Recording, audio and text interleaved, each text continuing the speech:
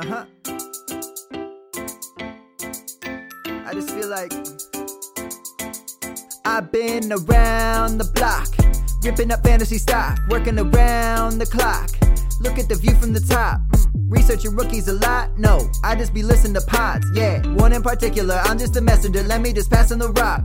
Browning, Brunning, Bruning, pronouncing ain't what he's doing. What he's doing is not losing, but infusing you with new things. And there's Dennis the Bennett, yeah. The man is a menace, yeah. Building a dynasty, some of the finest things. Promise you, you won't regret it.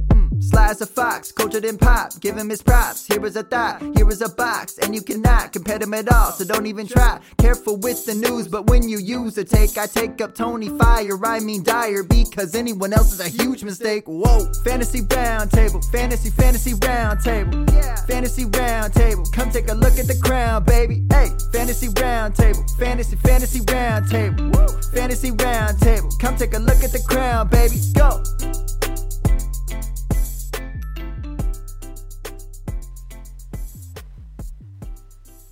What's going on, everybody, and welcome to another episode of the Fantasy Football Roundtable Podcast, proud members of the Full-Time Fantasy Podcast Network. You can find them at FTFPodNet on Twitter. You can find me, your host for the evening, Matthew Bruning, at SportsFanaticMB on Twitter. We are just one of a ton of great podcasts that are associated with this network. If you want to check all of us out, check us out at fulltimefantasy.com, your one-stop shop for all of your fantasy news, advice, and strategies.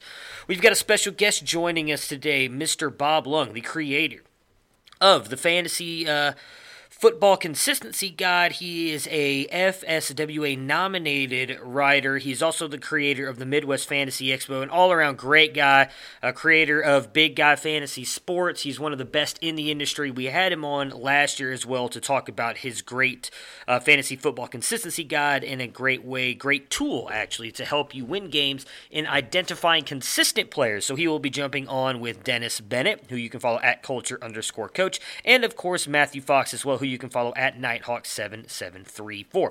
We will be talking to him about consistency and players and how to win your fantasy football leagues.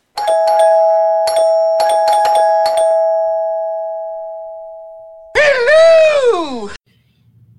Let's see here. All right, and we are live on Facebook, Twitch, YouTube, and Twitter. If you guys are watching us live, you can see we've got our special guest, as Dennis announced earlier today, Mr. Bob Lung. He is the creator of the Fantasy Football Consistency Guide, which is out now on BigGuyFantasySports.com and Amazon. He is part of the podcasting network that we are, and, of course, the creator of the Midwest Fantasy Expo. Bob, you were on with us last year as well, so thank you for jumping on again this year to talk with me and Dennis about your consistency guide. How you doing? Doing good. Yeah, thanks for having me on. Always a pleasure to, be a repeat customer. So thank you for that, and looking forward to talk about fantasy football and not talk about viruses. Yeah, exactly. Well, let's pretend like that's not even going on at the moment. Well, truth be told, I've got it bad. So, fantasy fever. Yeah, I've got fantasy fever. That's it. Yeah, that's the only fever I want to have. We're about to hit the sorrowful time when everyone's finished their rookie drafts, and it's like, what do we do? I don't know. This guy over here was just talking about how he's still running like 20 drafts deep right now. So I don't know. I'm still doing. I usually have about 3 or 4 running. Yeah, that was 20 article drafts deep. Oh, my bad. That I'm in the process of editing. I was like, I thought Dennis had the lowest amount of leagues among us. He must have picked up big. He saw your number, Matt, and he wanted to beat it. No, this guy's suckering me into more leagues. Like he's like, hey, he's like, I got this league together, and he's like, I know you're at a lot right now, but I thought I'd offer. And I'm like, yeah, shit, all right. What's one more? Yeah. Keep telling, if you're gonna do 5, you might as well do 50. I mean, I'm getting close to 50 now. I think that's the goal. That's where I'm gonna cap it at now at this point. Well, my thought was, I've been doing a podcast with Matt for over a year now, and I've been in leagues with him for 4 or 5 years now, and I felt like I just had to tell him and say, I don't want to be a dick and not say, hey, I'm starting this cool new league, and not tell you. It's not my job to tell Matt, hey, 42 leagues is too many. Yeah, you're enabling me. That's the problem. You got to stop. I am. Isn't that why we all got married? Exactly. My wife doesn't know about this, I just tell her, I'm only in like 3 or 4. It's not that big a deal, just hide the money on the side. Hopefully if I win a couple leagues, then all the money comes back and then we're good to go. So that's right. You buy the wife a gift and you're like, oh, here, I got this for my fantasy winnings. Yeah, everything's fine. I throw roses and what's an edible arrangements at her and everything, and then she pays for fantasy football. I just spent some of my fantasy money on a new patio umbrella and a couple chairs. Perfect. I'm good. Hopefully she's not watching because she's been tuning in the last few weeks. So, yeah. See, if you win enough, you could just call it your side job. Right. No, I don't. But too much stakes in that guy. Baker and Odell have cost me a lot of my winnings the past. Yeah, amen to that. Yeah.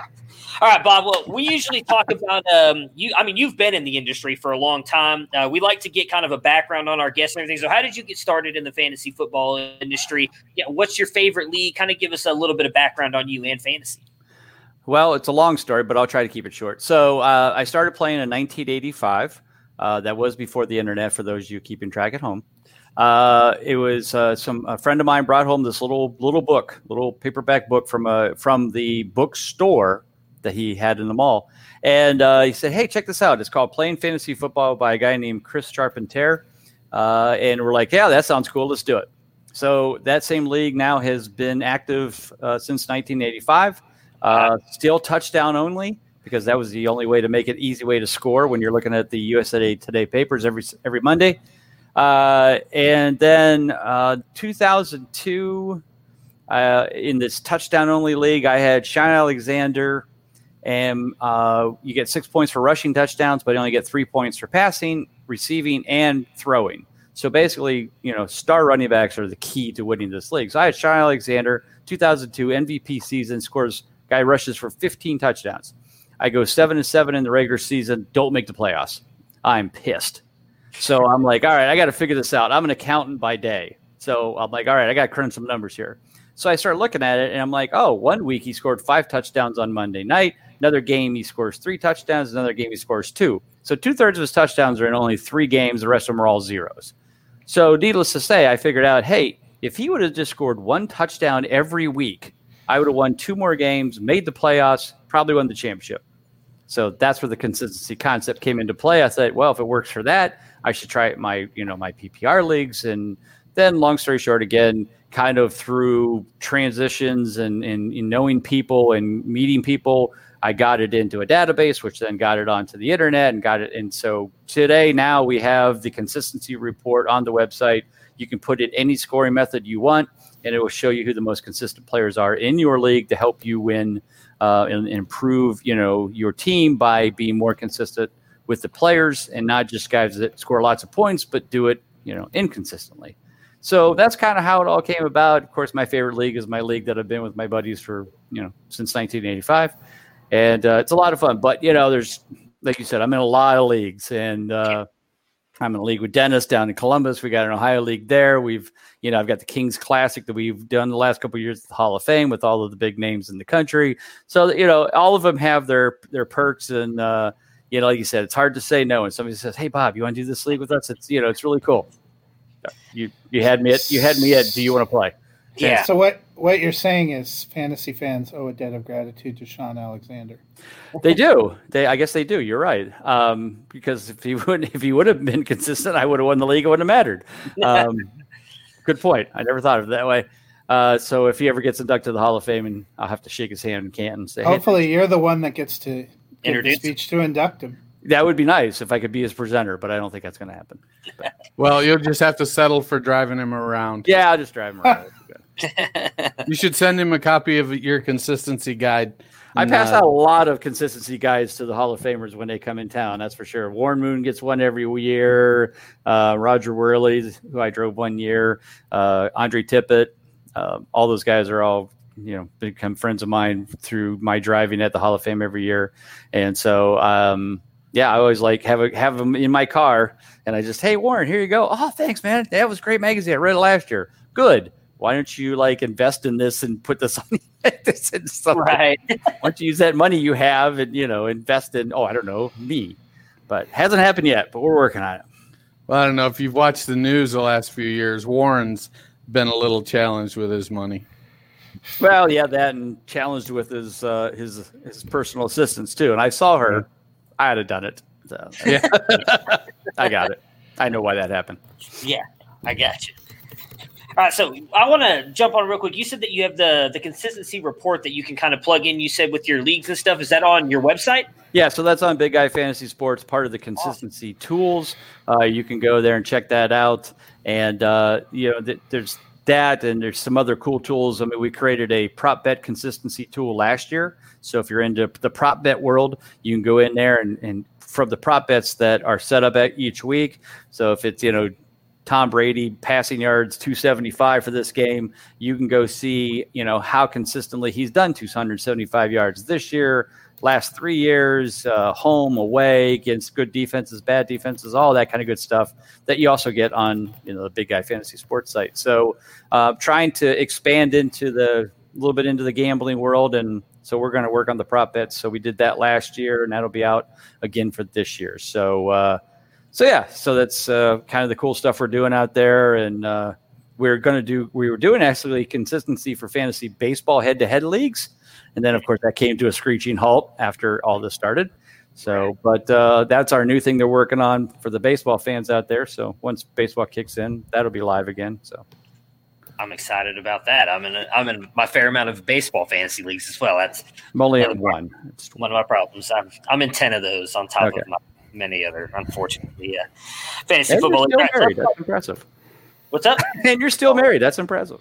Well, I'm lucky that she's actually technically working right now. She works all night long, so that's when I technically take all of my time to do my fantasy stuff. Gotcha. Best of both worlds there. Very nice. Sleep is for the week. Yeah. That's it. Exactly. It's not always the best of both worlds, but I try to manage my time wisely. I'm sure. Of course. It's not always the best, though. All right, so let's talk about this guy because it was awesome last year. I really liked diving into it and everything. There was a lot of really interesting stuff that was in it. And I want to start with the key terms that you have on there with the clutch players. I'm sorry, clutch, being clutch game, and the clutch factor, clutch rate. How do players earn that? And is the process different for running backs and wide receivers compared to that of quarterbacks? Yes. So each position, the best thing to do, we'll start at the clutch factor. So at each position, and when you go on the site and you look at the consistency tools, look at that consistency report, you can actually click on the drop-down menu where you can change the scoring method, and it literally will show you the clutch factor for each position. Okay. So each position factor is based on basically, there's some different calculations that go on in the background, but here's the idea of what it's supposed to do. The factor is that if you exceed at that position over the factor every week, you should be in the top 12 quarterbacks, top 24 running backs, top 36 receivers, and top 12 tight ends. Basically, you're worth being on a starting lineup in a fantasy league of 12 teams. That's the idea. And that's what you want. You want your players every week to be earning enough points at their position to be worthy of being a starter on your team. If they're not, then they're not consistent. So that's kind of the idea. And it fluctuates, like you said, by year, by position. So last year, quarterbacks were like 19.43. If you were over that, you earned a clutch game. And that's what happens. So you earn a clutch game by being over that factor for the week. And then your clutch rate is your consistency rate, is how many clutch games divided by the number of games played. So if you're 12 out of 16, you're 75%. That's good. I mean, basically, if you're over 60%, you're good. If you're over 70, 75%, that's very good, excellent. Elite is, of course, 90 and over, which for the elite. Guys like Elliott and Barkley and those kind of people at every position. But yeah, so the factors are different. And the scoring method, obviously, if you're in PPR, I think it's like about a little bit over 10, 11 points for wide receivers and running backs. They're not exactly the same, but it's about the same amount, which is the way it was supposed to be set up. PPR is supposed to kind of balance out wide receivers and running backs, to be, kind of close in total points.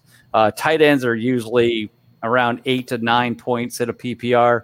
I always say, basically, if you can get a tight end that scores a touchdown in a week, they probably earned a clutch game because one catch for 1 yard for a touchdown is 8 points. You're almost there. So, but that's how the clutch factor, which leads to clutch games, which leads to clutch rate, all comes into play. All right, very interesting. So obviously this guide is based on the consistency. I struggle to say that word. To help produce and help you win games. So how would you quantify consistency, and why is it important to build your squad around it? Well, I think I always say that the consistency concept, the consistency information is kind of like the fries to your value meal, your Happy Meal. All right. It's not the end all. I'm not telling people that if you just read this magazine, you will always win. Obviously, we all love to say that, but it doesn't work out that way. So you want to have a draft arsenal of data and information. So, if you got your big site, whether it's ESPN or Fantasy Alarm or whoever you want to go to get your big information, all your data and that kind of stuff, that's fine. Get that there.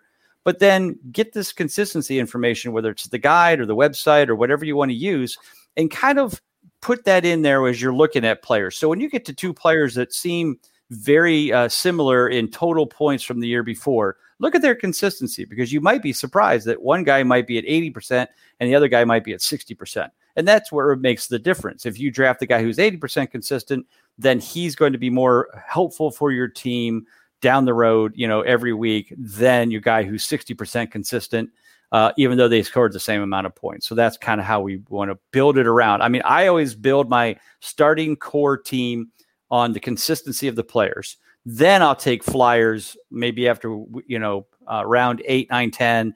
Later on, take some chances on rookies or guys who may have not been consistent in the past but have a new role, et cetera, et cetera. But I went to have top 6 or 7 guys that are my starters, running backs, wide receivers, quarterback, tight end. I want those guys to be in that 70% and higher rating that I feel comfortable that they're going to help my team. That's why I always draft. All right, you just mentioned the rookies, and everybody kind of has rookie fever right now, right? Everybody's in these rookie drafts. We're all kind of clamoring for these guys, Jonathan Taylors, J.K. Dobbins, C.D. Lambs of the world, because they're new, exciting, coming out of college. You don't have anything consistency-wise on those because technically they don't have any consistency. They're coming from college into the NFL. They haven't proved anything yet. So how do you value those picks in getting those players compared to those that have proven track records already in the NFL? Right. Well, I tell people that, when they start asking, and this question gets asked in every podcast I do, and that's fine. But if you have your guide in front of you, please refer to page 9, and you'll see an article that I write every year called Rookies versus Consistency. And this is what I put together numbers-wise, data-wise, to show people why I may not be a big fan of rookies. It's not that there's not great rookies that come out. We've seen the Zeke Elliott's, we've seen the Saquon Barkleys that they certainly have the talent and have made a difference. But so since 2010, which is when I started putting this data together, I'm only just in the first 4 rounds of being drafted at the 4 positions. There has been 428 players drafted rounds 1 through 4, quarterback, running back, wide receiver, tight end. 428. Of those 428, only 36 of them in their rookie season exceeded 60% consistency, which is basically the good level. So that means only 8.4% of all rookies have been worthy of being basically in your starting lineup in their rookie season. And surprisingly, when you look at the names in the article, you'll see that some will be, oh yeah, that makes sense. Like, Cam Newton maybe, or, Michael Thomas, that kind of stuff, or Barkley and Elliott, of course. But you also see names on there that like disappeared after the rookie season, like Zach Stacy, Carlos Williams. Right. Yeah. So it's not it's not necessarily the, hey, if this guy is over 60% in his rookie season, that means he's going to be a stud.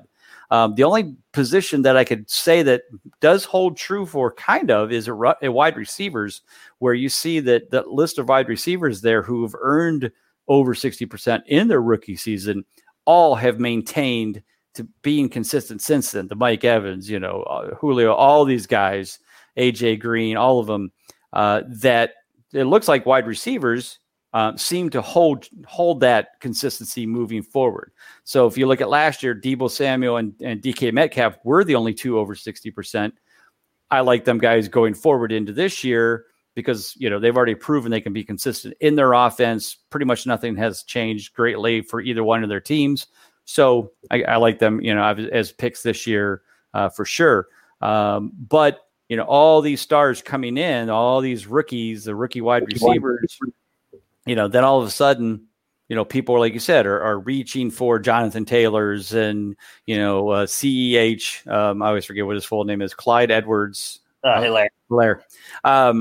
So, obviously they're reaching for him because they're in good positions, and maybe they will be over 60% consistent. But again, when 92% or almost 92% of the rookies coming out don't earn over 60% the first year, I'm probably not going to take too many risk unless I can get them after round 8, which normally they go along before that. Yeah. So looking at the list of rookie running backs and how it apply, how to apply consistency there, it looks like most of them were drafted into a relatively clear path to usage. So is that something when you look at rookies, do you look and say, well, Devin Singletary showed quite a lot, so that the opportunity for Zach Moss to be consistent is not going to be there. Clyde Edwards-Helaire was drafted into Kansas City, and Damian Williams is there, but Edwards-Helaire is clearly a better talent. Right. How much does the situation play into maybe identifying those running backs that are going to hit that consistency threshold? Right. Well, obviously a good player going into the starting position like Barkley, like Zeke, that's, pretty much a no-brainer. And usually they get drafted in the first round like those two guys did. Le'Veon Bell was a, second round pick, but when he went into Pittsburgh, there really wasn't anybody in front of him. So those are obviously make a big difference. And almost all the running backs this year that were drafted have a veteran starter in front of them. It's a question of how quickly can they beat them out. Like you said, Damian Williams, Marlon Mack with Jonathan Taylor in for the Colts. We got DeAndre Swift and Kerryon Johnson in Detroit. So it's hard for them to be consistent over the year. Here's what usually happens is they don't do anything for 4 or 5 weeks. And then all of a sudden, either that starter gets hurt or they finally just give up that starter is not pulling his weight. Then they let them start for the last 6, 7, maybe last second half of the season. They might go 8 for 8, but for the season, they're 8 for 16. So they're 50%. Right. So that's kind of things that you kind of look at, especially after their first year. They may be 50% consistent, but if they had a great second half and they go 8 for 8, 7 for 8, something like that, then certainly going forward into their second year, like a Miles Sanders. Miles Sanders is a good example of that from last year. Start out, Jordan Howard. No, it was not Jordan Howard. Jordan Howard was ahead of him. And then all of a sudden they finally just said, okay, well, Howard's not, we might as well just take a shot and let Sanders be the main guy and let him play the rest of the year. And he was 78% consistent over the last 8 or 9 games. Now he's the main starter and certainly worthy of being the starter for that team and being a good value fantasy wise. So yeah, all that stuff, wide receivers, same way, and they may get a starting role, but how much are they going to be involved in the offense if they've got a top number one on the other side? So, that's why I think wide receivers seem to have a little bit better chance of getting some consistency than the starters at running back, because usually they at least have a role as a slot receiver or the number 2 receiver on their team. Very nice. Bless you, Matt. Oh, thank you. So Lamar Jackson shocked the world last year. His rookie year, he was okay, but he was the top rookie quarterback last year. What are your projections for him this year going forward? Well, I think with any time you see those kind of absurd numbers, just like Patrick Mahomes did the year before, you have to expect some kind of regression. It's very difficult for anybody to, improve or even match. I mean, if you remember from the years when Brady and Manning threw over 50 touchdowns, the next year they went down to, 35, 37. I think even one of them got hurt. I forget if it was Brady or Manning. Yeah. So, and look at Mahomes. Mahomes, yes, he did get injured, wasn't himself, but even he struggled. It was only like 75% consistent this year, which is good, but not 2 years ago Mahomes good. So I expect him to tail off. I mean, teams are going to be got to focus more on trying to stop him. It's tough. He's very talented, but I also kind of go back to the RG3, his rookie season. He just lit the place on fire, but then a couple of knee injuries, a couple of bad hits. When you run that much, you're taking a risk. You're going to get clocked at some point and could get injured. And that's what always scares me about those kind of players, that wears and tears on them. And next thing you know, you're almost, you're barely in the league as a backup like RG3. Man, RG3, when he always, his listed weight always looked like so much heavier than he actually looked. When I looked, man, he had those skinny legs and skinny arms, and I was like, man, that guy can't run and hold up. Yeah. Well, and Lamar's not, he's still pretty thin too. The last time we had a big, Cam Newton, Dante Culper were the two guys that I remember that had speed and beef and could, put it up with it, could put up with the hitting. But, even that, you're just like, it's still going to wear and tear on you. That's not the quarterback's job to be out there running all day long. So it makes it a little bit difficult. As much as I love Lamar Jackson as a player and certainly a fantasy person, and the legs certainly help, it just scares me when you have to trust them to do that often. So we'll see. Is it how dangerous he is with his legs that boost him up so much for you? Oh, absolutely. Anybody that can, put fantasy points together running. Think about every rushing yard is the equivalent of, 2.5 of your passing yards, or maybe 2, depending on your league scoring. But usually it's passing is 1 yard or 1 point for every 20 or 25 yards. Well, if that guy's getting 1 point for every 10 yards, that's 2.5 times better. So why not, continue that? I remember back in the day when I was doing consistency and Michael Vick was in the league, and people were like, well, Michael Vick sucks because, a consistent quarterback throws for 250 yards and 2 touchdowns. Okay, but his 150 yards rushing combined with his 150 yards passing is the equivalent of, whatever it was, 300 or 300 yards. So it was funny because I remember people were like, oh, but, his passing so bad. I'm like, so what? Fantasy points are fantasy points. I don't care how he gets them, whether it's running or throwing or touchdowns or not touchdowns.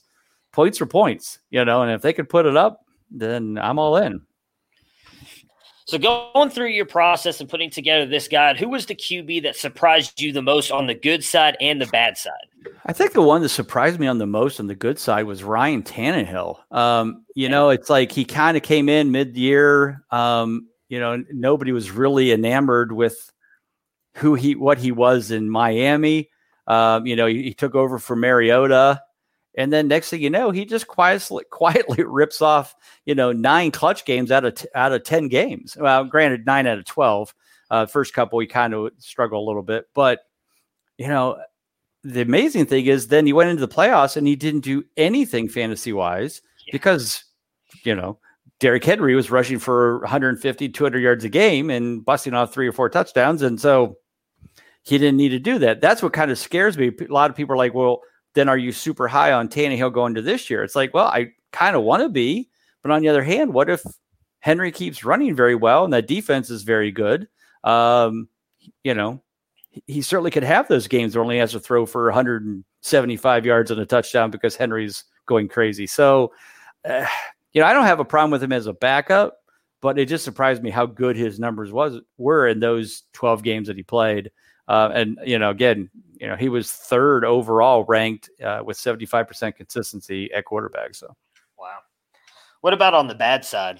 It could probably be this guy right here. I don't know if you can see him. Well, this guy, number 6. Yeah, he was definitely very disappointing. But when I look at bad, I want to say, okay, who was the highest ranked guy that disappointed the most? And a lot of people, many people will be very surprised by this because I'm talking about the quarterback who's ranked number 4 overall in total points. And that was Russell Wilson, who was only 56% consistent for the season because he had a great start to the season. In fact, he went 5 out of 6 over his first 6 games, but then he went 5 out of 10 over his last group. And when you do that kind of stuff, he missed, week 14, week 16 didn't earn over 19 points. So there's your playoffs. He hurt you there if you got to the playoffs with him. But like I said, after those first 6 games, the running game, everything kind of came into play for them. And his consistency was terrible, which is really surprising because Wilson has always been a very consistent quarterback, always around 70%.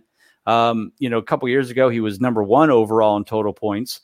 2 years ago, he was 10th, 17. He was number 1. So, I don't know what to think of. Like I've done some best ball drafts in that, but I've kind of stayed away from Wilson because he's still going in the 3rd, 4th round. He's definitely an early quarterback, 5th maybe.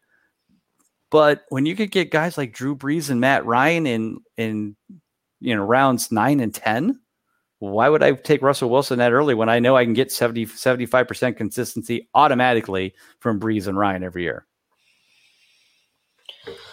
How many, I'm sorry, wrong thing here. Tom Brady has kind of been the picture of consistency here the past, probably 2 decades he's been in the league or however long it's been. How do you see him progressing here now, moving on to Tampa Bay with the best 2 wide receivers he's had since he's had Randy Moss back whatever that was? Was it 2016, 17? Yeah, it's been a while. Randy Moss was 2007, I think. The best 2 wide receivers since Randy Moss and anybody? Yeah, well, yeah, I'd take Randy Moss and me. He might take Godwin over Moss. I would take right. Moss. Yeah, it's funny because Brady's ADP is not as high as I was thinking it would be. Like I thought as soon as he went there, his ADP for quarterbacks would be much higher. I'm trying to see what the most recent Brady. Do you think it's because the ADP right now is mostly dynasty and Brady's 43? Maybe that could be. I mean, but a lot of the ones going on right now are best ball, and I would think in a best ball league, why would you not take Brady? So I looked, ADP is like round 10, 11, 12, somewhere in there, basically the same spot as the other old guys, Brees and Brian. So I have him ranked 10th for this year. I mean, Now his consistency last year was very, very bad. It was only 24th overall, 44%. And I get it. He didn't have a great team around him. Gronk was out.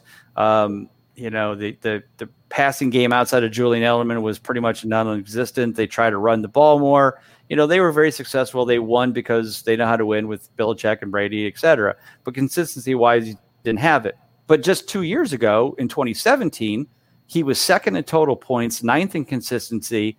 And like I said, it's amazing to me how you can see 2 wide receivers ranked in the top 5 in Evans and Godwin this year. For most projections, they're in at least the top 10, if not the top 5. How does Tom Brady not be a consistent top 10 quarterback? That amazes me. So I'm all in on Tom. I think he'll have a very good season. So yeah, I'm very excited. I mean, I don't think he's gonna, he's certainly not going to put up, Mahomes and Jackson and those kind of numbers. Right. But if you want a guy who's going to be a very consistent quarterback, you could get, like I said, in the double-digit rounds, round 10, 11, and whether, maybe you get Brees and Brady as your 2, 10, 11 picks. That's what I've been doing a lot of my best ball drafts is kind of loading up, rounds 1 through 9, and then go either between Ryan, Brees, or Brady is the next 2 quarterbacks I'm taking, and I'm fine with that. So, and I'll probably do that in my starter leagues if they'll let me, if I can, they'll fall that far. So I like to, by position in your guide, you have the undervalued section. I think that's something we talk about a lot on this show is how important it is to find those values. There was a couple of names on the quarterback list that stood out to me as guys I think a lot of people have given up on in Jared Goff and Ben Roethlisberger. What stands out about them to you? Well, Roethlisberger is in the same realm as Brady and Brees and those guys. He's old. Everybody thinks he's done, but he's not. I mean, he's, yes, he got injured. Yes, that, but he seems to be healthy, seems to be throwing well already. His ADP is like QB 17.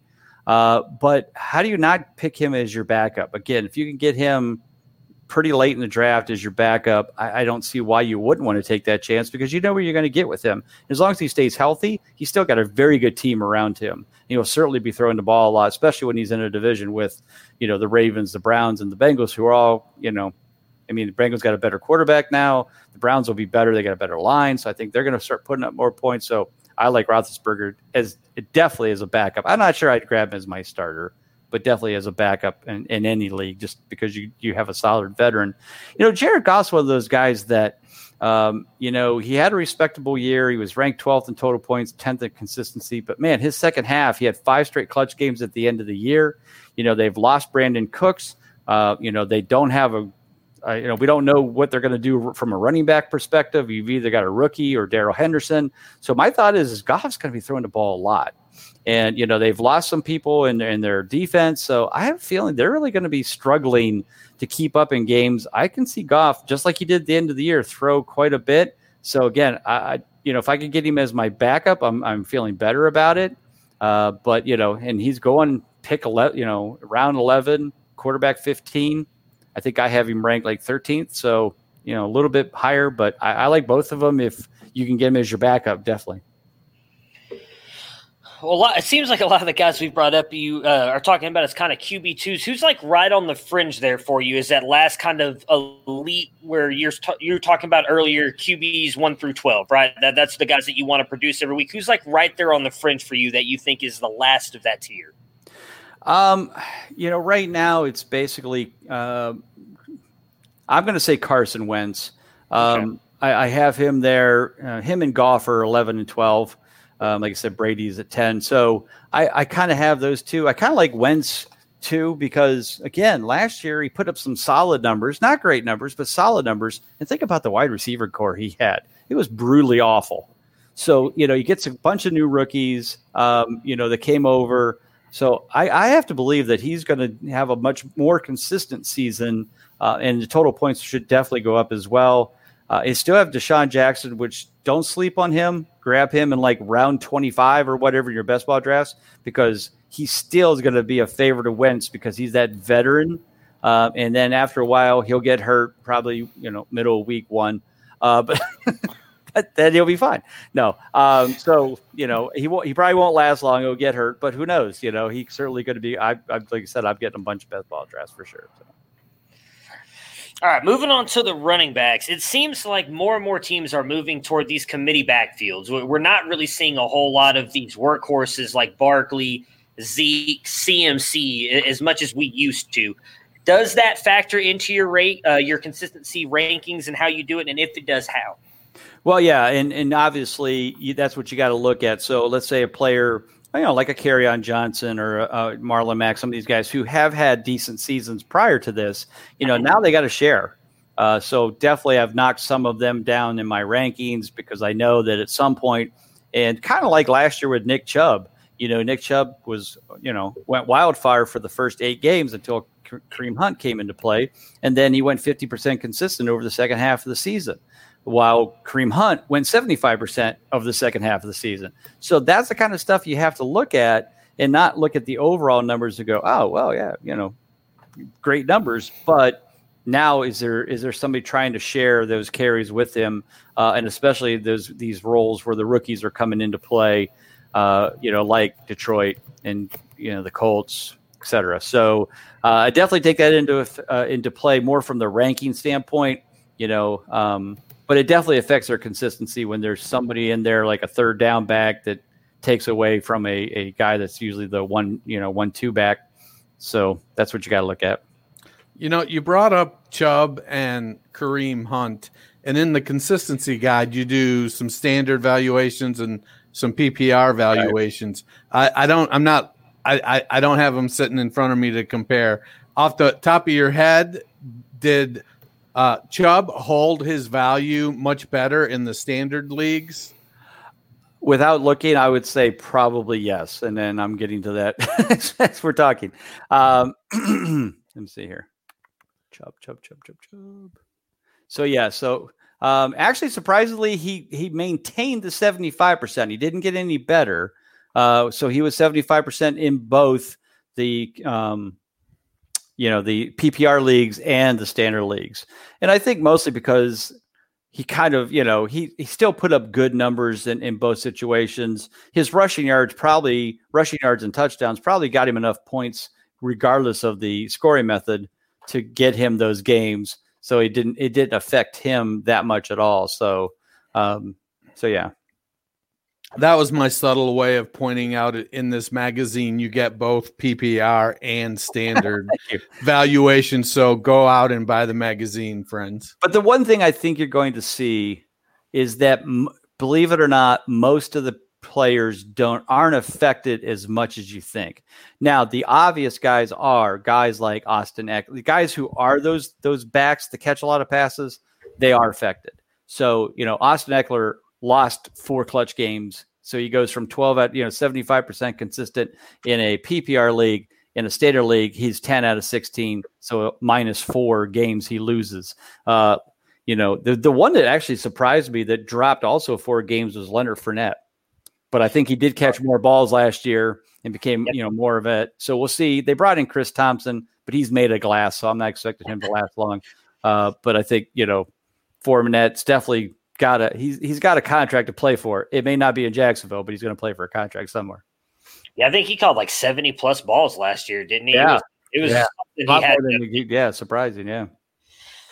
All right, so Barkley and Elliott both were amazing in 2018. Elliott had already been in the league. Obviously, Barkley, a rookie that year, but both struggled last year. Different reasons. Barkley suffered that injury. Zeke put on a lot of weight in the offseason, really didn't seem to shed any of that as we went through the season. How does your guide have them shaping up in 2020, which could be a huge year for both of them?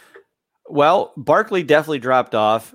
He went from being 90% his rookie season to 69% last year. But let's be honest, we all know what it was. It had to do with that ankle injury. He probably came back a little early, but he felt he could do it. He didn't do a bad job. It's certainly not the Saquon Barkley that we all know and love. That didn't affect his ADP heading into this year. He's still 1, 2, or 3. So people feel like, oh, okay, well, he'll be healthy. He'll be fine. I'm not 100% sure your hate for Zeke, because he was 30 total points and he was 94% consistent. If that's dropping off, then I'll take that every year. It is dropping off. He should be at 99. It should be 100%. He should be, yeah. Exactly. And I think the only reason he wasn't at 100 is because I think the Cowboys took the last the week 17 off because they are already in the playoffs. So, yeah. But yeah, Zeke is Zeke. Actually, they didn't make the playoffs. Oh, that's a good point. Yeah, they took many weeks off. Yeah, during the season. Yeah, which is amazing when you got Elliott was number 3 in fantasy, and Dak Prescott was number 2 in fantasy, and somehow they don't make the playoffs. But anyway, maybe their team as a whole wasn't consistent. Let's wait till we get a little bit lower. We talk about Matt's favorite player. Oh yeah, Mr. Break. Yeah. So, like I said, you could easily take Zeke over McCaffrey, especially in a standard league. But right at this point, Zeke's definitely the number 2 off the board. I'm taking him ahead of Barkley. I know Barkley certainly could put up some big numbers, but Elliott's the only running back who has put up 3 straight 90% consistency seasons. The only one, not McCaffrey. Barkley played long enough, but Kamara, none of them. So, you definitely get you get what you pay for when you take Elliott. So if Elliott falls to 3 and you get him, be happy. Yeah, hey, I love me some Zeke. I want to actually touch on Kamara really quick. I'm glad you brought him up because I kind of left him off of here. He's another guy who's, I guess, kind of considered up there in that elite tier of the running back, but he also kind of struggled a little bit last year as well. How do you have him going forward? Well, again, he came out, this offseason and said that basically, his legs were 75%. He was at 75% last year. He felt. So if he was at 75%, he was still 9th in total points and 86% consistent. I have no problem drafting him this year for sure. If he's 100% this year, and you basically have Drew Brees in what we'll call his final season. He's already signed a contract to be on TV. He says whenever he wants to, but let's be honest. If he goes out with a championship or they, something goes bad, another brutal loss, he's retiring. So I think Kamara is going to have another great year. I think he'll get back to that, 90% consistency, probably top 4 or 5 in total points. If his legs could be back to 100%, heck, even 90%, that's still better than he was last year. And I'll take that every day. What are your thoughts on Kenyon Drake? I feel like when he's been on the field, he's shown a lot of talent and produced, whether that was with Miami before he got Adam Gase and then even when he went over to Arizona. I feel a lot of it's injury-related on why he hasn't, but what has your guide showed you on him? Well, basically when he was in Miami, he had Gase-itis or whatever the disease is that basically running backs run into when Adam Gase is their coach. That and the fact that, he had to have Frank Gore there to be a problem. But here's the interesting thing, and this is in the guide as well, if you would refer to page 54. Here's the thing I wrote about Drake, is that once he came to the 49ers or the Cardinals, when he went against, he had 5 out of his 8 games were against top 10 defenses. Well, so that was troublesome because then he went only 2, Yeah. So, when he played against top 10 defenses, he struggled, except that one game against the 49ers. Against top 15 defenses, he was only 50% consistent, but against bottom 10 defenses, he was 100%. So overall, he was 55% consistent in those 8 games that he played for the Cardinals. Well, 55% consistency doesn't even make a starting lineup, so he really shouldn't even be in the top 24. But I'm seeing this guy being drafted in top 15. So I'm a little hesitant of giving him too much love yet. He had some great games, but he also had some duds, and his great games were mostly against guys like, the Browns. The knife comes in again. Yeah, I'm a Browns fan too. Let me remind you of that. So I loved Drake when he was in Miami because I knew he had the talent. I do believe he has the talent. It's just a question of, how is he going to, because again, remember, he's got to play the 49ers twice, the Seahawks twice. I mean, there's some good defenses there. I'm a little worried that maybe, it might be a reach to try to think about grabbing him, as an RB1, which again, his ADP right now is RB11. So I really liked on your undervalued list, you had Raheem Mostert, who's a guy I've been grabbing kind of late, and I wrote about this week.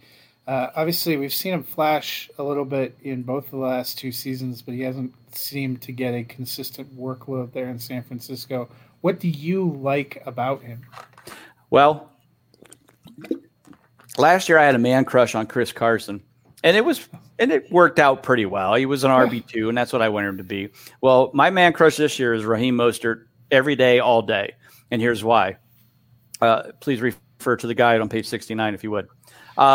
Last year in the last Bob, 8 games, yes, you keep making us refer to pages. Is there going to be a test? No, I'm not. No. I haven't been taking notes. Dennis, it's like being in church when they ask you to turn to your hymnal. Yeah, you turn to your hymnal so that you guys can follow along what I'm reading. That's all.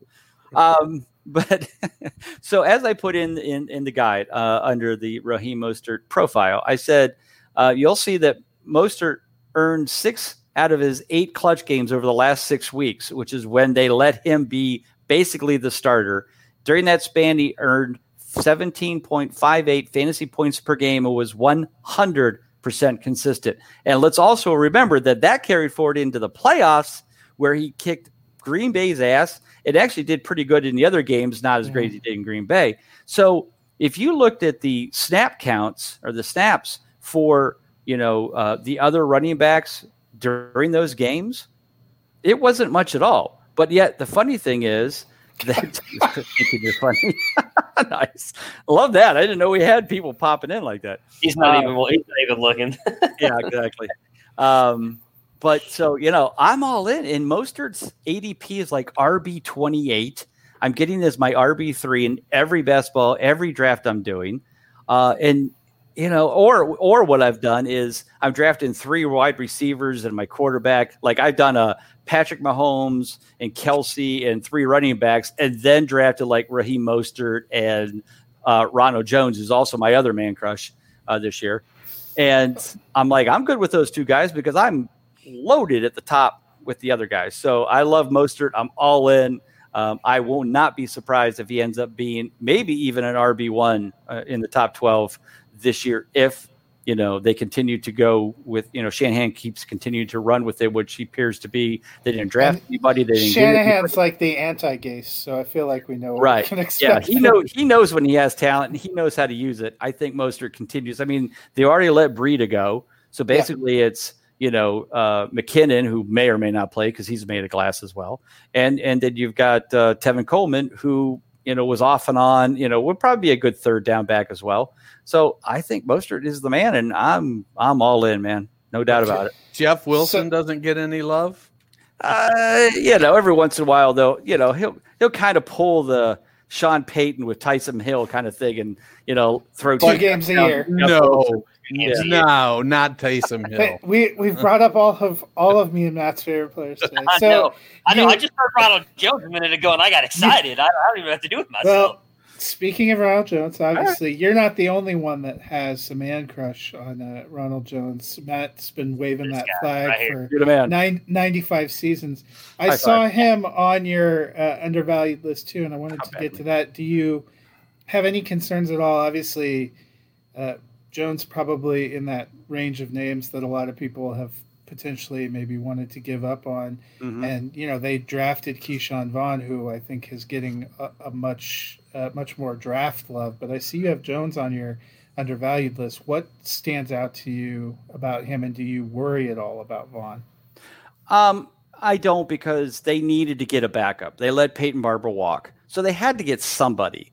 And, they know that, they saw what they saw in Ronald Jones. And here's what they saw. In the 9 games last year, where Ronald Jones touched the ball 15 or more times in a game, he averaged 14.4 fantasy points, and it was 78% consistent. That's what they saw. When they gave Ronald Jones the ball in a game and said, okay, we're going to rely on you as our starter this time and not give the ball to Peyton Barber half the time, he produced. And that's why they let Barber walk. They went and got a rookie because they need somebody as a backup and somebody for the future. Because let's say Ronald Jones has another great year. Well, are they going to want to pay him, or are they going to let him walk? And then, because that's how they do with running backs anymore in the NFL. Whether you're good or not, if you're 28-year-old, you're done. You're too old. Get out. So that they bring in the next guy. So that was what my thought was. They just needed a new backup. And, I think Keyshawn Vaughn is a fine player and probably would be a good backup. But at this point, it's Ronald Jones's job to lose. And he proved that in those games when you got the ball and you got the ball on a consistent basis, he put up consistent numbers. That's why I love Ronald Jones. And with his value of ADP of like 33 or RB 35, how do you not take a chance on him? And like I said, if you want to go running back early, you could load up on them and then get Mostert and Jones as your 2-3 or your 3-4 maybe. Yeah, I was just too early, 2 years early on Jones, but it's finally coming around for me, it sounds like. I'm excited about that. It's all coming up, Matt, on the podcast here. Yeah, that's probably not a good thing, though. I mean, so this means it's going to be a bad year for me is what it sounds like. All right, so wide receivers. We had a lot of fun talking about Hopkins and Julio last year. I'm pretty sure, if I remember correctly, Hopkins was like the only wide receiver with, I think it was Antonio Brown, that had produced at like a certain level last year. So how does Michael Thomas fit into that now as a guy who, at least from my perspective and the fantasy perspective, has been extremely consistent the past couple years? Right, and he has, and without a doubt, Michael Thomas took that step into that elite tier 1. This year in my rankings and my preview, Michael Thomas, Devontae Adams, Julio Jones, DeAndre Hopkins are the top 4. Those are the 4 in tier 1. Other guys want to be there. They have issues. So there's no question Michael Thomas. It's one of those things of, do you want to take a guy that early? I mean, he's going like 104, 105 in many drafts. I mean, I love my wide receivers, but man, if I'm sitting there and I got to choose between Kamara and Thomas, I'm taking Kamara. But everybody has their ideas, and I'm not going to argue with them. I mean, I'm not saying he's not a bad player. 94% consistent. First in total points. I think it was 100 points ahead of second place. Or almost 100. So, yeah, I have no, Michael Thomas certainly is a stud, and he's going to go in the first round. And it's just a question of how soon you want to take him if you want him that bad. Does Hopkins going to Arizona worry you at all with the consistency he's shown there in Houston? Obviously, Deshaun Watson, I would think to say, is probably a better quarterback than Kyler Murray. Somewhat similar playing styles, but in my opinion, completely different offenses. So does that worry you at all for Hopkins? It does. I mean, normally Hopkins is 1 or 2. I have him ranked 4th heading into this year. Okay. So, but is it a huge difference? No. Last year was 5th in total points, which, is good. But, I think he matches this past year's numbers, but I'm not expecting it to go higher. In fact, it wouldn't surprise me if he even maybe lost 10 or 20 points because, the way that team is spread out, if teams double team Hopkins, they've got Christian Kirk and Larry Fitzgerald to throw to. So it's not like, like in Houston, there wasn't many options. It was, you looked at Hopkins and you hope if you could even see a slither of his jersey, I think he's throwing the ball. In the offense in Arizona, that's not going to happen that way. I mean, Kyler Murray's going to look, and he doesn't know Hopkins enough and doesn't play with Hopkins like Watson has. Doesn't know what he can trust if he throws it that way that he'll catch it. Now he should, but. He may be a little gun shy. If he looks at Hopkins and he's double covered and sees Fitzgerald wide open over here, well, should be smart and throw it to Fitzgerald. Watson wouldn't have done that. Watson would have just forced it in, and Hopkins would have still made the one-handed catch.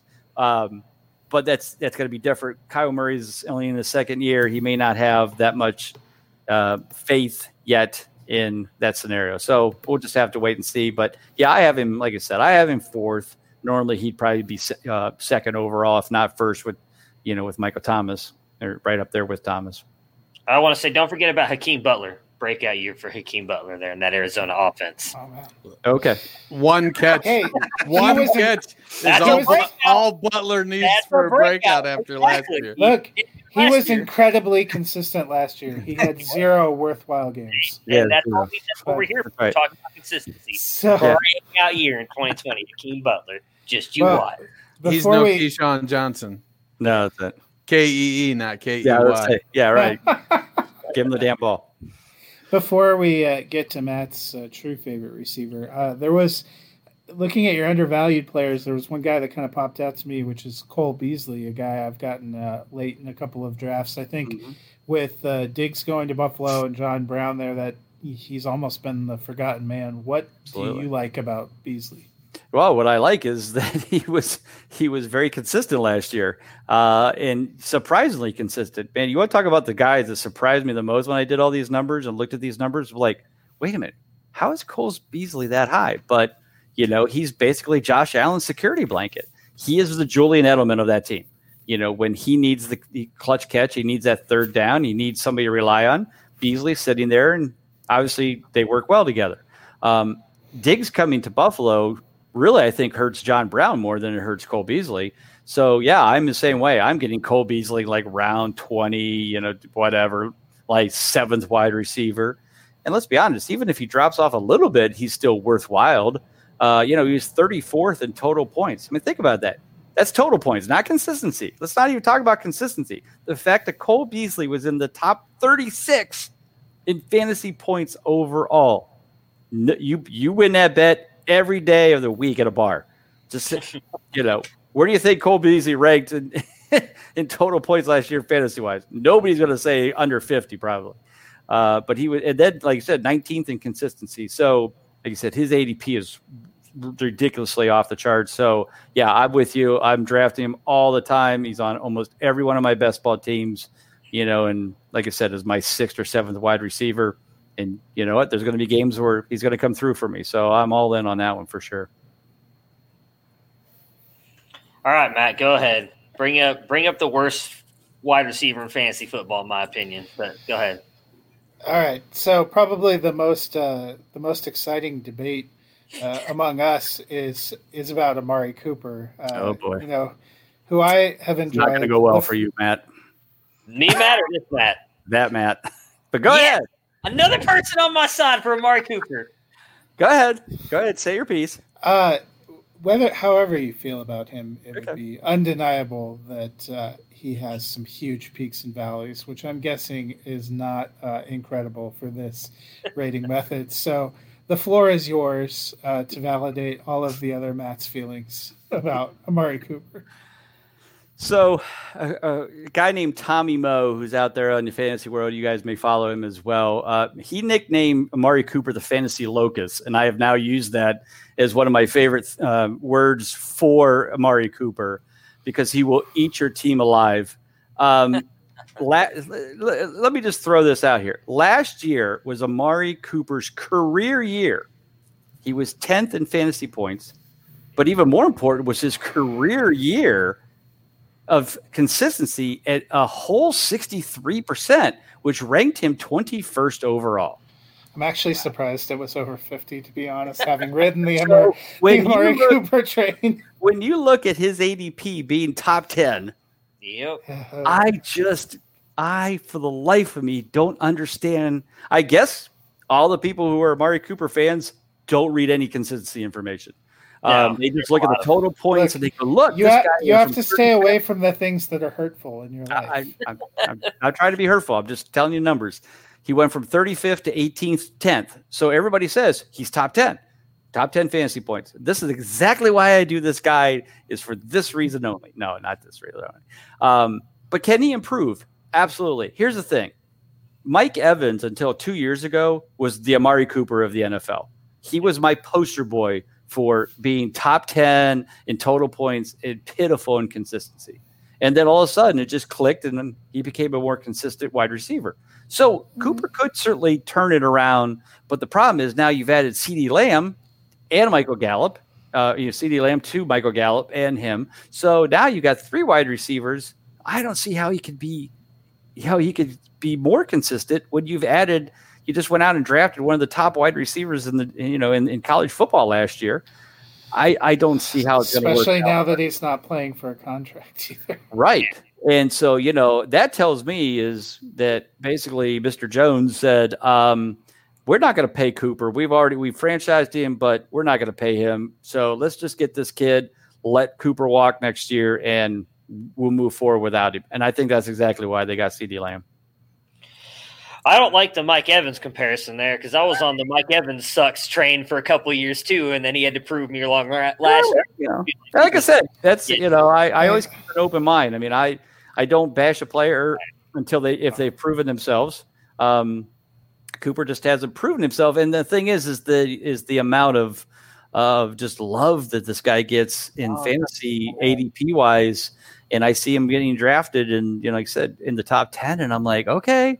Take him. That's just one less person I have to worry about being drafted in front of me. And I agree with you. I mean, I hate's the strong word. I don't hate Amari Cooper. No, I don't hate him. I'm just telling you. You're not at a Melvin Gordon level of dislike yet. That is true. I do not hate him the way you hate Melvin Gordon. I agree with everything you said, though. I've argued for years that Amari Cooper has been overvalued, overdrafted. I've said I think he's a really good wide receiver too, and a lot of people dislike that take.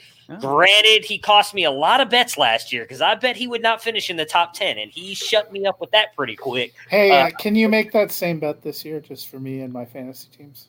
Yeah, I'll do that again just to help everybody else out, Well, who else do you need me to jinx? Because I did it to myself a lot last year. Just like Dak Prescott, not that good in career year for Dak Prescott. You're a giver. That's all I can say. I'm here to help everybody else win and me to lose at everything. So, maybe turn the page to a forgotten position, or a crapshoot position if you don't have Kelsey or Kittle, which is tight end. I was kind of interested on your undervalued. You have a couple of guys that seem like they're on the cusp of getting their kind of big chance in Ian Thomas, who finally Greg Olsen has actually moved on, and Hayden Hurst, who gets a chance in Atlanta. What stood out about those two guys? Well, I think, the key is, one, the situations they're in. Obviously, as you said, Ian Thomas now becomes the full starter in Carolina. In those brief times where he got to play a full game without Olsen there, he did have very good games and earned some clutch games in those time frames. So, he certainly proved that. Plus, you bring in a quarterback like Teddy Bridgewater, who is kind of a dink and dunk kind of guy. He likes the short passes. He's not a deep thrower.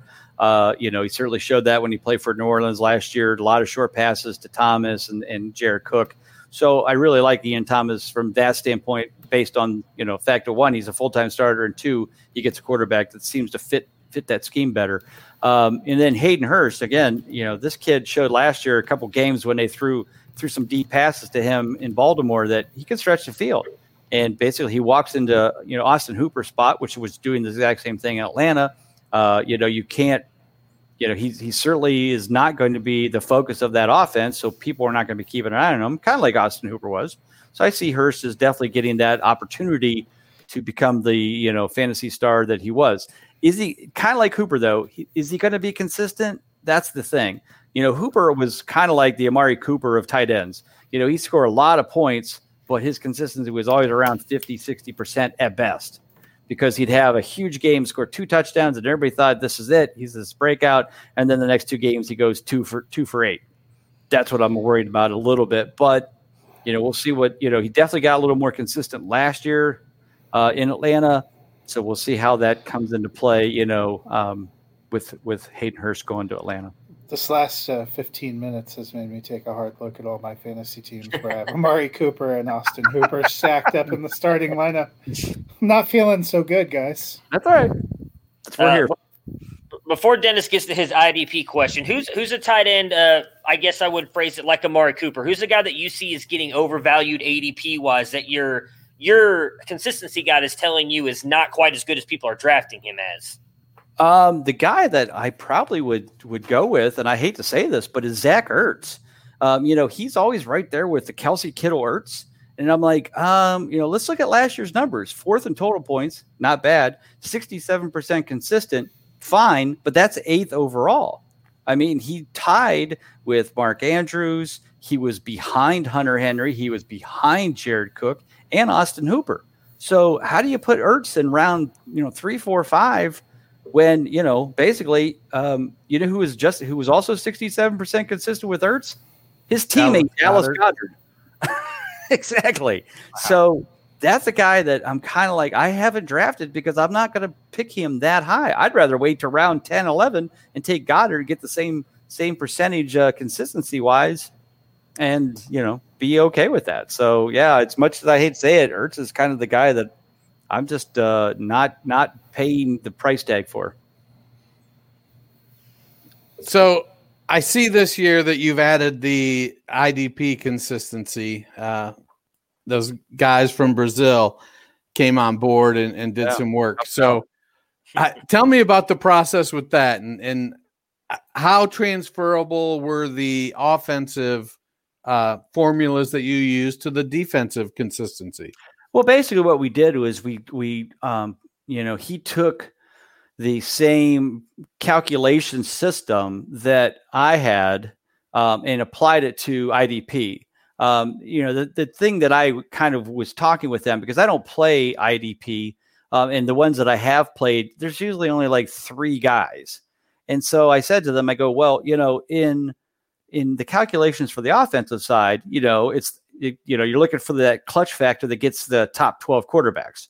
Well, if you've got 1 defensive tackle, so, as a starter, you just want, I guess, 12 defensive tackles to kind of fit as your starter. So that's what I told them. I said, that's, make sure you have that ability to change the number of starting defensive players in your league.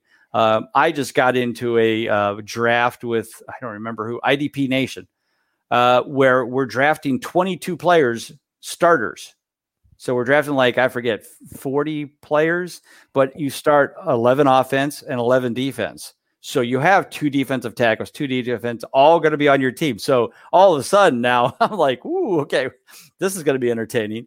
So I'm using their information and some help from our boys from Columbus to kind of work through that. But, it's the same concept. You're looking for players who are going to help you on a consistent basis. So, if you're looking at, your defensive tackles or your defensive ends, like here, defensive backs, you've got Logan Ryan at 73%, Eric Reed at only 60%, even though they're 1 and 2 almost in total points last year. Ryan was obviously a higher, more consistent defensive back, than Eric Reed was. So, same thing. Jamal Adams was 85% consistent last year. He was definitely the top one. Sean Williams is 80% consistent as a defensive back. So that's what it's there for. It's there to share that information. And they wanted to do it. I wanted to do it at some point in my life, but I just didn't have the time nor money to have somebody program that for me. So They said they wanted to do it. I said, go for it. Let's kind of combine our efforts. And they use my stuff on their site for offense. And then I decided I would put their stuff into the guide so that, the IDP folks out there could get some information. And, if you reach out to them and you want to give them your scoring method and number of IDP guys in your league for starters, certainly hit them up. Their email and all that's in there. And they do reply in English, so you're fine. But But if you see their post on Twitter, they're all in Portuguese and you have to hit the translate, but that's all right. Maybe we should give Dennis the answers in Portuguese and just see what happens. It's it. Maybe he knows it. Maybe Dennis has been I'm a worldly fella. Yeah, exactly. So Danielle Hunter, he comes out as the number 1 ranked defensive lineman, which isn't surprising. But Cam Hayward, who seems to have flown under the radar, is the second highest consistent. He's got the second highest clutch rate. Right. And did that surprise you? Were there any, like in the defensive linemen, when you looked at it, and also with the linebackers and defensive back? You've been a connoisseur of football for a long time. Right. I know you've watched both sides of it as a fan. So were there some guys on there that you looked at and thought, man, that surprises me? I didn't have the impression of them being that consistent. I think the one thing that surprised me is how low Nick Bosa was. I realize he's the rookie, but he's the rookie. Yeah. I always forget which one's which. Yeah, he's the rookie. So again, I guess I should try to run my system. The thing I do for the rookies for offense, see how the rookies do defensively when they come into the league. Because you would thought, Nick Bosa, didn't he win Rookie of the Year, Defensive Rookie of the Year? Yeah.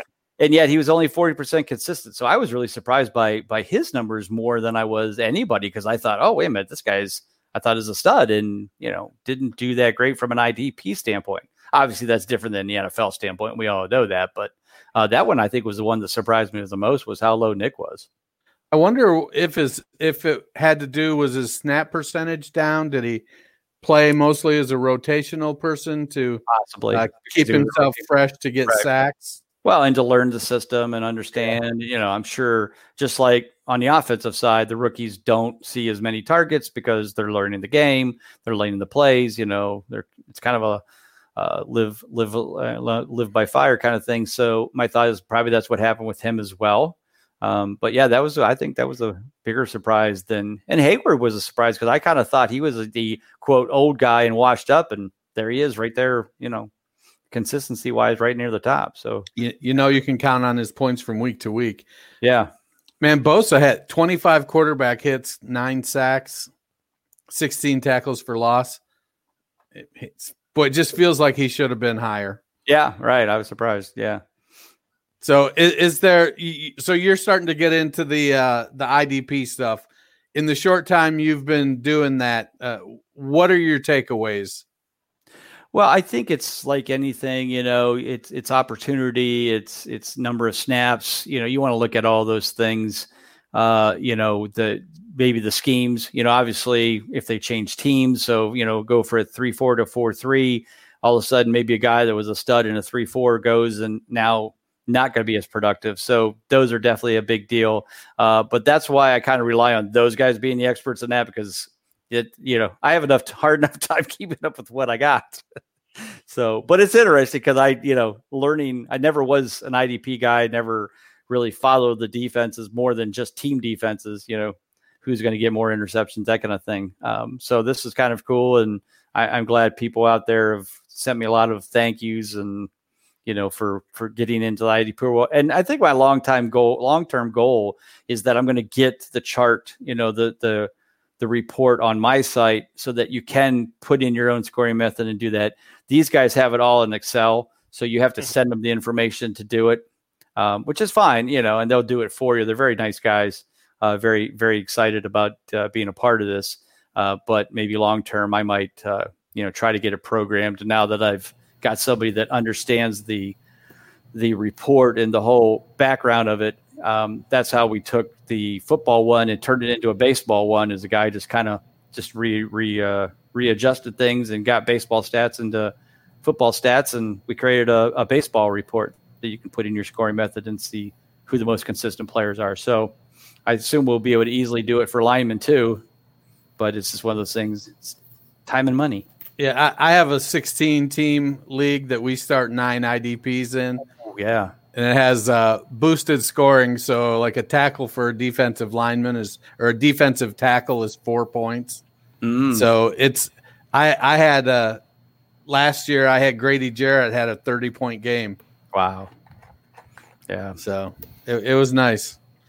Well, I have a feeling in this IDP Nation one that I'm doing that I've got, they said that they have adjusted it so that defensive players are as valuable as offensive players. And you know how if you go into my fantasy league and you can go into the scoring from last year, so you can see with the scoring method and how they would have done. 4 out of the top 10 players overall, total points, were defense players. Wow. Yeah, that happened in that league, and that was the whole point of the balanced scoring format that I put in. 10 of the top 40 scorers were defensive, and so it was probably I want to say 3 of the top 10. So Darius Leonard was up there. Right. I think Hunter was up there. Yeah. There was a couple of safeties like Buda Baker and Jamal Adams, those kind of guys. Yeah. So, it's interesting. I'll just have to see how this ends up. Thank goodness for our boys from Columbus have helped out quite a bit too. I'm like, I don't even know where to start. But all right, anyway. Matt, you going to bring us home? Yeah. So, Bob, obviously, thank you so much for jumping on with us today. We really appreciate it. Let everybody know where they can find you on Twitter. Again, where else they can get the guide and everything. As we've mentioned, it really is a great tool to use to help you build your teams if you want to win fantasy football leagues. The Big Guys website, everything that you want to promote, go ahead and give it to our listeners. Well, first off, again, thank you guys for having me. Always a pleasure. Maybe we'll do this again in July as we get a little bit closer to draft time. We hope draft season will be August. We hope that we're not going into October. But anyway, thanks again. But so Twitter, Bob_Lung, website, BigGuyFantasySports.com. If you need to email me, it's just Bob@BigGuysFantasySports.com. And then, of course, like you said, the guide and all the stuff that help you with consistency, you can get it on the website. But I always recommend this. Here's the best way and most what I call efficient and effective way of getting all the information you need. Go to Amazon, buy the guide. It's $12.99, $13.99 on there. And then at the bottom of every page, there's a code that you can come back and upgrade to the whole VIP access to the site for the whole year.